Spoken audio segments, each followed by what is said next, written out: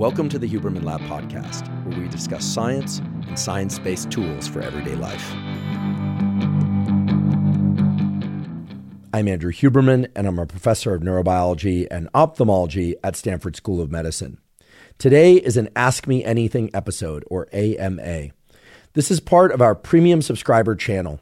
Our premium subscriber channel was started in order to provide support for this standard Huberman Lab podcast, which comes out every Monday and is available at zero cost to everybody on all standard feeds, YouTube, Apple, Spotify, and elsewhere. We also started the premium channel as a way to generate support for exciting research being done at Stanford and elsewhere, research on human beings that leads to important discoveries that assist mental health, physical health, and performance. I'm also pleased to inform you that for every $1 the Huberman Lab Premium channel generates for research studies, the Tiny Foundation has agreed to match that amount. So now we are able to double the total amount of funding given to studies of mental health, physical health, and human performance. If you'd like to subscribe to the Huberman Lab Podcast Premium channel, please go to hubermanlab.com/premium.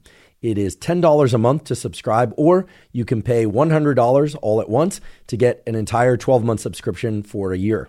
We also have a lifetime subscription model that is a one-time payment. And again, you can find that option at hubermanlab.com/premium. For those of you that are already subscribers to the premium channel, please go to hubermanlab.com/premium and download the premium subscription feed.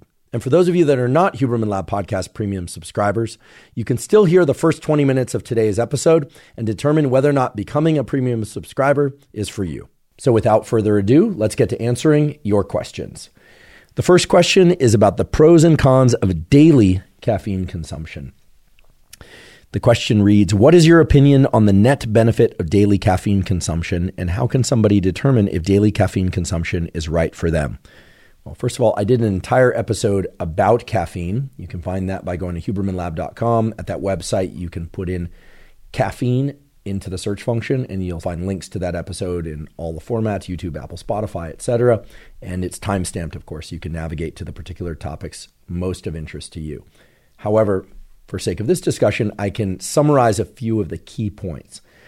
The most important thing to understand is that for most adults, so that is people about age 18 to 20 and older, daily caffeine consumption is not going to be a problem provided it does not induce anxiety, and certainly provided that it not induce anxiety or panic attacks, and provided that it does not disrupt your nighttime sleep. This is why I always recommend that if you are going to consume caffeine in any form, coffee, tea, soda, or otherwise, that you try not to ingest caffeine within the 8 and ideally within the 10 or even 12 hours prior to bedtime. That's because the half-life of caffeine is such that even if you are able to, for instance, have a cup of coffee around 3 p.m. or 4 p.m. and then fall asleep around midnight, the architecture of the sleep that you get is going to be disrupted. For instance, it is very important that you get sufficient amounts of both slow-wave deep sleep as well as rapid eye movement sleep each night. And if you consume caffeine too close to bedtime, and here I'm defining too close as anywhere from 8 to 12 hours before going to sleep, chances are you're not going to get as much rapid eye movement sleep or slow wave sleep that you would otherwise. And it is the amount of rapid eye movement sleep and slow wave sleep that together lead to whether or not you feel you had a good night's sleep in terms of your next day alertness and cognitive abilities. Now, again, some people may find that they can drink caffeine in the late afternoon, maybe even at night, and still fall asleep. But I promise you, even if you're in that category, you will sleep far better, meaning the architecture of your sleep will be better and you will feel far more rested the next day if you abstain from caffeine within the 8 to 12 hours prior to bedtime. And I should also say that none of us are perfect, myself included. I will sometimes have a cup of coffee in the late afternoon, and sometimes that will cause me to stay up a little bit later. Sometimes it won't. I don't think you want to obsess or worry too much about having some caffeine every once in a while in the late afternoon if you are still able to fall asleep, but don't make it a regular habit. Now, as far as we know, there is no drawback to consuming caffeine on a daily basis, again, provided it does not disrupt your nighttime sleep and provided that it does not induce anxiety. In fact, most of the world consumes caffeine every single day. The current estimates are that 90%, that's right, 90% of adults throughout the world consume a caffeinated beverage every single day. That's a staggeringly high number, making caffeine the most popular drug on the planet. In fact, because of the way that caffeine works, and just to remind you how it works, it effectively blocks adenosine receptors. Adenosine is a molecule that builds up in your brain and body more and more according to how long you've been awake. It makes you feel sleepy. Caffeine blocks the adenosine receptor, and then when it is dislodged from that receptor, whatever adenosine has built up and is around can then bind to the adenosine receptor and makes you feel very sleepy. That's the caffeine crash. So if 90% of the adult population of the planet Earth is consuming caffeine every day, that means 90% of the adult population of planet Earth is blocking their adenosine receptors for some portion of their daily life. And then their adenosine is binding to the vacant receptor once the caffeine has dislodged. And why are 90% of adult humans consuming caffeine every day? Well, to feel more energized, more focused, to have more both cognitive energy and physical energy. Now, of course, most people are not walking around thinking, oh, caffeine gives me more energy, more focus, etc. Most people are consuming caffeine every single day and are consuming caffeine every single day in order to feel, quote unquote, normal, to be at their baseline level of cognitive ability and physical energy and so on. In fact, if you look at the data on caffeine consumption, what you'll find is that caffeine actually is a cognitive enhancer. It can improve learning and memory. It can increase physical energy. It can increase mental and physical stamina.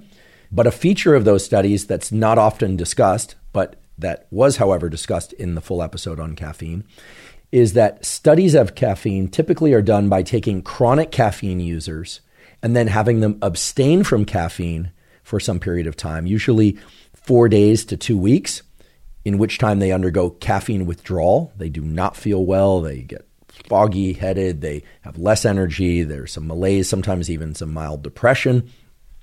And then what they do is they have people take caffeine and take a cognitive exam or do some physical activity and compare their performance to what it was when they were in the withdrawal state. Another typical form of study on caffeine is to take people who are naive to caffeine or who never take caffeine and then have them ingest caffeine and then measure their cognitive and or physical performance. And in both cases, you see improvements. What I'm saying here is that daily caffeine consumption is not going to lead to improvements in cognitive ability or improvements in physical ability above one's baseline unless you either abstain from caffeine for some period of time, typically 4 days to 2 weeks prior, or you are not somebody who typically ingests caffeine. In other words, 90% of the world's population is drinking caffeine on a daily basis to be at their normal level of mental and physical functioning. So the question was, is there a net benefit to daily caffeine consumption? And here I can reliably say, provided you don't suffer from anxiety attacks or lack of sleep from the caffeine consumption, provided that you're mindful of not ingesting caffeine too late in the day, there doesn't seem to be any big drawback to drinking caffeine on a daily basis. However, there doesn't seem to be any great benefit, at least in terms of direct effects on cognitive or physical ability.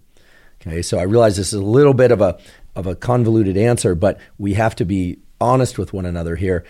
Caffeine is a performance-enhancing drug, but only when compared to the non-caffeinated state, and 90% of the adult population of the world is caffeinated. So adding more caffeine above what you would normally consume is certainly not going to allow you to think better and perform better physically. Here's a useful way to think about caffeine. Most people can pretty well tolerate doses of caffeine anywhere from 100 milligrams to 300 milligrams. Depends on body weight and depends on your tolerance. Tolerance, of course, based on how familiar you are with the effects of caffeine and how regularly you consume it. A typical cup of coffee, which by the way does not exist, depending on the vendor, depending on how much water to coffee ratio one uses, depending on whether or not it's French press or it's pour over, the type of coffee, et cetera, all of that is going to determine the total amount of caffeine in that coffee. But we can set some outer bounds on the total amount of caffeine that likely exists in a cup of coffee. And it's probably somewhere between 100 milligrams, that would be on the weaker side for a 6 or 8 ounce cup of coffee, out to about 300 milligrams for the equivalent 6 to 8 ounces of coffee.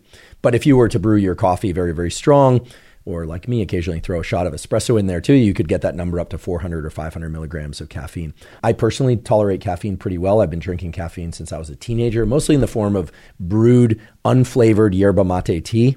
It's important to stay away from the smoked varieties of yerba mate. If you're going to get your caffeine from yerba mate, the smoked varieties can be carcinogenic. The non-smoked varieties don't seem to have that property. But there's a lot of caffeine in yerba mate, so I'll drink yerba mate and have for many, many years. Or I'll drink black coffee or espresso Americano, things of that sort. That's my preferred source of caffeine. Most people are drinking coffee to get their caffeine. And I would say that if you are going to drink your caffeine, drink it in the early part of the day. As I mentioned earlier, I am a big proponent of delaying your first caffeine intake until at least 90 minutes after waking in order to avoid the afternoon crash. I've talked a lot about this on the podcast. There are a lot of clips on the internet explaining the rationale behind that. And if you do experience an afternoon crash in energy, I do recommend delaying your morning caffeine intake to 90 to 120 minutes after waking. Now, for people that want to get more of a true cognitive enhancing and performance enhancing effect from caffeine, again, you're going to have to abstain from caffeine for about 4 days. For regular caffeine drinkers, that's going to be difficult, right? That is going to lead to headaches. That's going to lead to brain fog. That's going to lead to feelings of malaise. In fact, the last time I took 4 days off or even a week off from caffeine consumption was when I was sick. I don't get sick very often, but when I am sick, I generally abstain from caffeine. And sometimes I wonder whether or not the malaise I feel from whatever viral or bacterial thing I might be dealing with when I'm sick is in part the malaise of caffeine withdrawal. I certainly notice I feel much better when I return to drinking caffeine, but that tends to coincide with feeling relief from whatever sinus symptoms and other symptoms I might have been experiencing from the illness. So it's not a good experiment. I can't tease apart those variables. So the short answer is, for most adults, there does not seem to be any major downside to consuming caffeine. And there have been scattered reports here and there in humans showing that ingesting caffeine can increase dopamine receptors, which will effectively allow you to get more out of the dopamine that you produce. This is why caffeine has a mood elevating as well as energy elevating effect. I should point out that some people just cannot tolerate caffeine. It makes them too jittery, too anxious. They start sweating. They get heart palpitations. It's very hard for these people to build up a tolerance to caffeine that allows them to enjoy it. These are the people that can even feel a fluttering of the heart and a lot of energy lift from decaf coffee, something that, to me is just a foreign concept. But some people are just that sensitive to caffeine that even the small amounts of caffeine in chocolate or decaf coffee make them feel too alert. And they should abstain from caffeine. I don't think they are in any way harming their health by abstaining from caffeine. Then there's the issue of children and adolescents and teenagers and young adults ingesting caffeine. And I covered some of this in the episode about caffeine, but there's been a lot of debate as to whether or not caffeine can cause osteoporosis, whether or not it can leach calcium out of the bones, whether or not it can stunt growth. Frankly, there's not a lot of evidence for those sorts of claims. And yet the developing brain is a very tender and malleable environment. And as somebody who started off his career as a developmental neurobiologist studying developmental brain plasticity and wiring, it does sort of make me cringe to think about children younger than the age of, say, 14, ingesting large amounts of caffeine in any form, soda, coffee, tea, etc., despite the fact that there's very little evidence that it can stunt their growth. I don't personally like the idea of the young brain being bathed in an adenosine receptor antagonist, which is effectively what caffeine is. As much as possible, one wants the developing brain to develop in a milieu of unencumbered, non-chemically encumbered interactions between neurotransmitters and their receptors, unless, of course, there's a clinical need for a prescription drug or a supplement or some modification of a nutritional program specifically to up or down regulate the dopamine system or up or down regulate the serotonin system. But those are the sorts of decisions that really should be made in close oversight and recommendations by a psychiatrist. So the short answer around daily caffeine consumption in young people, meaning 14 and younger, is avoid it if you can. Have your children avoid caffeine if they can. The occasional bit of caffeine is probably not going to be a problem. The amount of caffeine in small amounts of chocolate, probably not going to be a problem. But caffeine in the form of energy drinks, sodas, coffee, tea for children younger than 14 just seems like a bad idea from everything we understand about brain wiring and the trajectories of brains that develop with a lot of chemical adjustment from other sources like caffeine.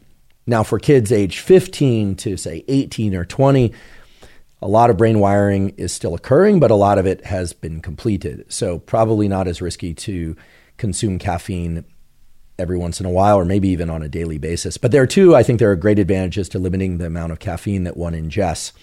And of course, in the adolescent and teen years, nowadays, a lot of kids are consuming energy drinks and soda. And some of those energy drinks and sodas contain a lot of caffeine, anywhere from 200 to 800 milligrams of caffeine. And nowadays, more sodas and energy drinks contain other things like amino acid precursors to neuromodulators like dopamine. So for instance, a lot of energy drinks now contain L-tyrosine, which is a precursor to dopamine. A lot of them will contain theanine. I've talked about theanine as a supplement that can promote more restful sleep if taken 30 to 60 minutes before sleep. The reason why a lot of energy drinks and sodas, and frankly now coffee brands, are including theanine in the coffee or energy drink or soda is because it tends to have a mild anxiety reducing effect, and it reduces the jitters that caffeine creates. And so that's actually a trick that these companies are using in order to get people to ingest more caffeine, because by including the theanine, it's preventing the kid or adult from feeling too jittery, and therefore they can continue to consume that drink without feeling like they're overstimulated. So if I were to take the parental neuroscientist adult voice here, I would say avoid caffeine intake as much as you can until you're about 18 years old. But I'm realistic. I realize that adolescents and teens, age say 14 or 15 out to 18 and older, are going to be consuming caffeine in the form of energy drinks and sodas.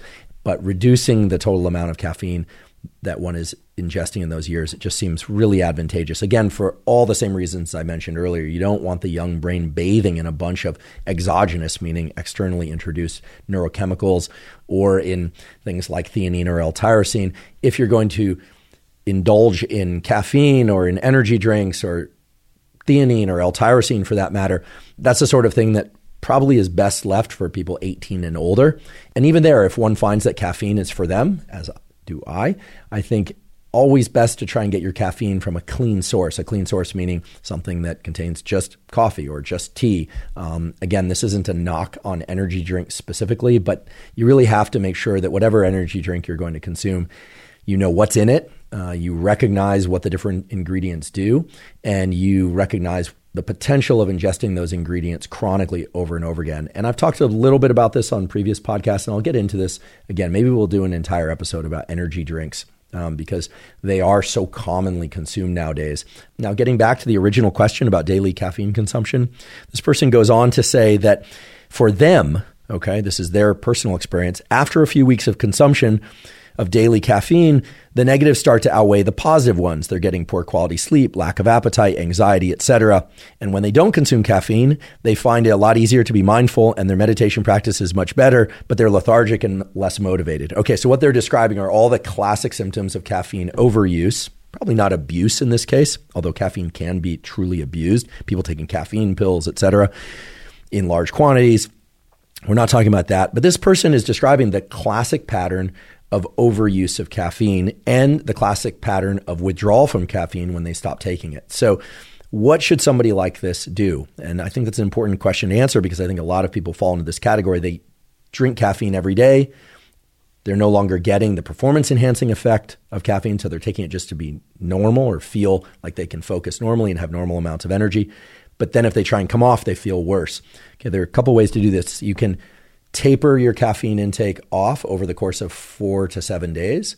But most people don't have the discipline or don't want to spend the time doing that. But if you want to, the way you would do that is you would cut it by about 10 or 15% per day. You could do that by volume, or you could do that by concentration of coffee, that sort of thing. A simpler way to go about all this that still will allow you to get some of the performance enhancing effects of caffeine and yet experience far less withdrawal would be two things. First of all, just have your amount of caffeine intake for 2 or 3 days.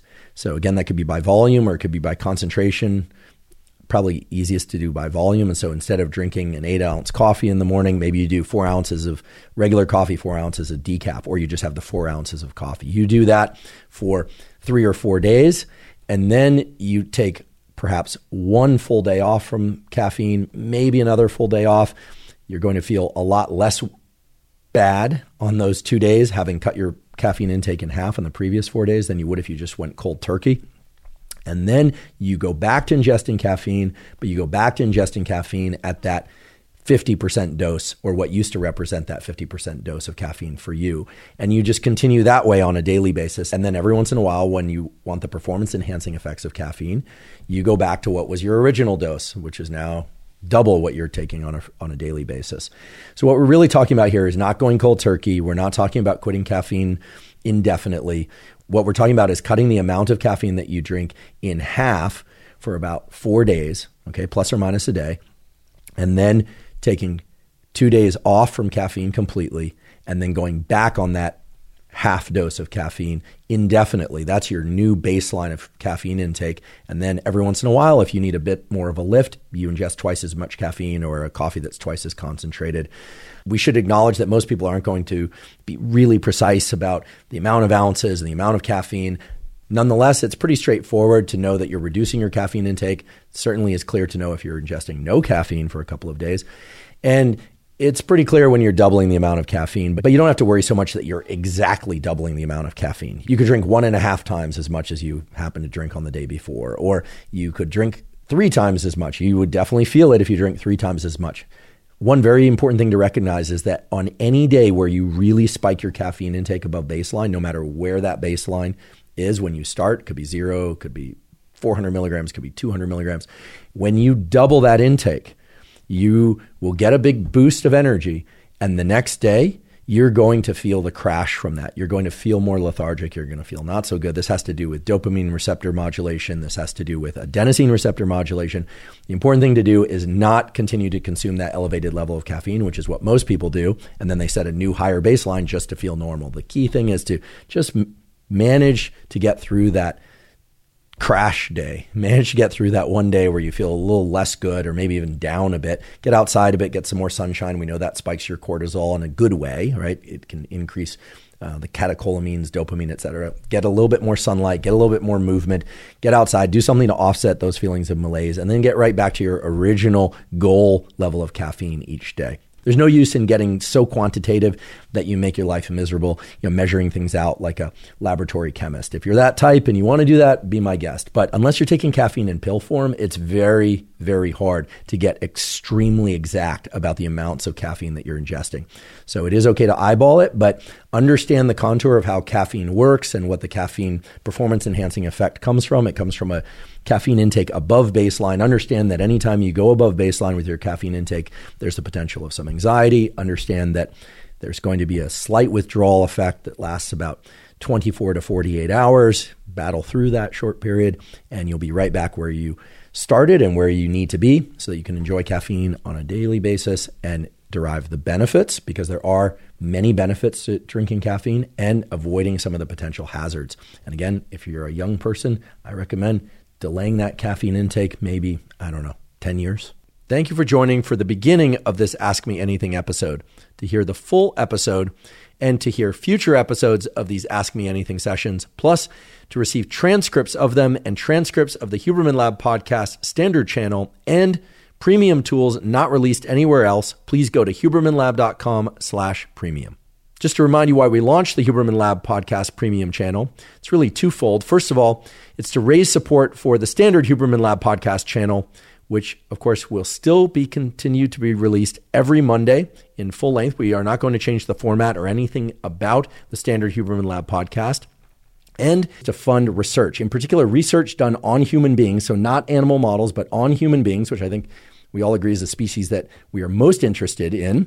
And we are going to specifically fund research that is aimed toward developing further protocols for mental health, physical health, and performance. And those protocols will be distributed through all channels, not just the premium channel, but through all channels, Huberman Lab podcast and other media channels. So the idea here is to give you information to your burning questions in depth and allow you the opportunity to support the kind of research that provides those kinds of answers in the first place. Now, an especially exciting feature of the premium channel is that the Tiny Foundation has generously offered to do a dollar-for-dollar match on all funds raised for research through the premium channel.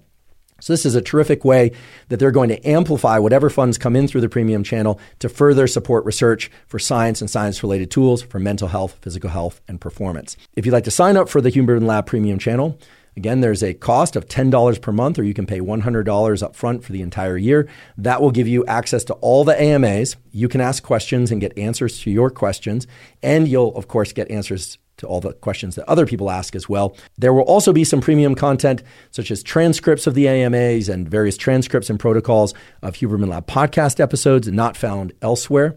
And again, you'll be supporting research for mental health, physical health, and performance. You can sign up for the premium channel by going to hubermanlab.com/premium. Again, that's hubermanlab.com/premium. And as always, thank you for your interest in science.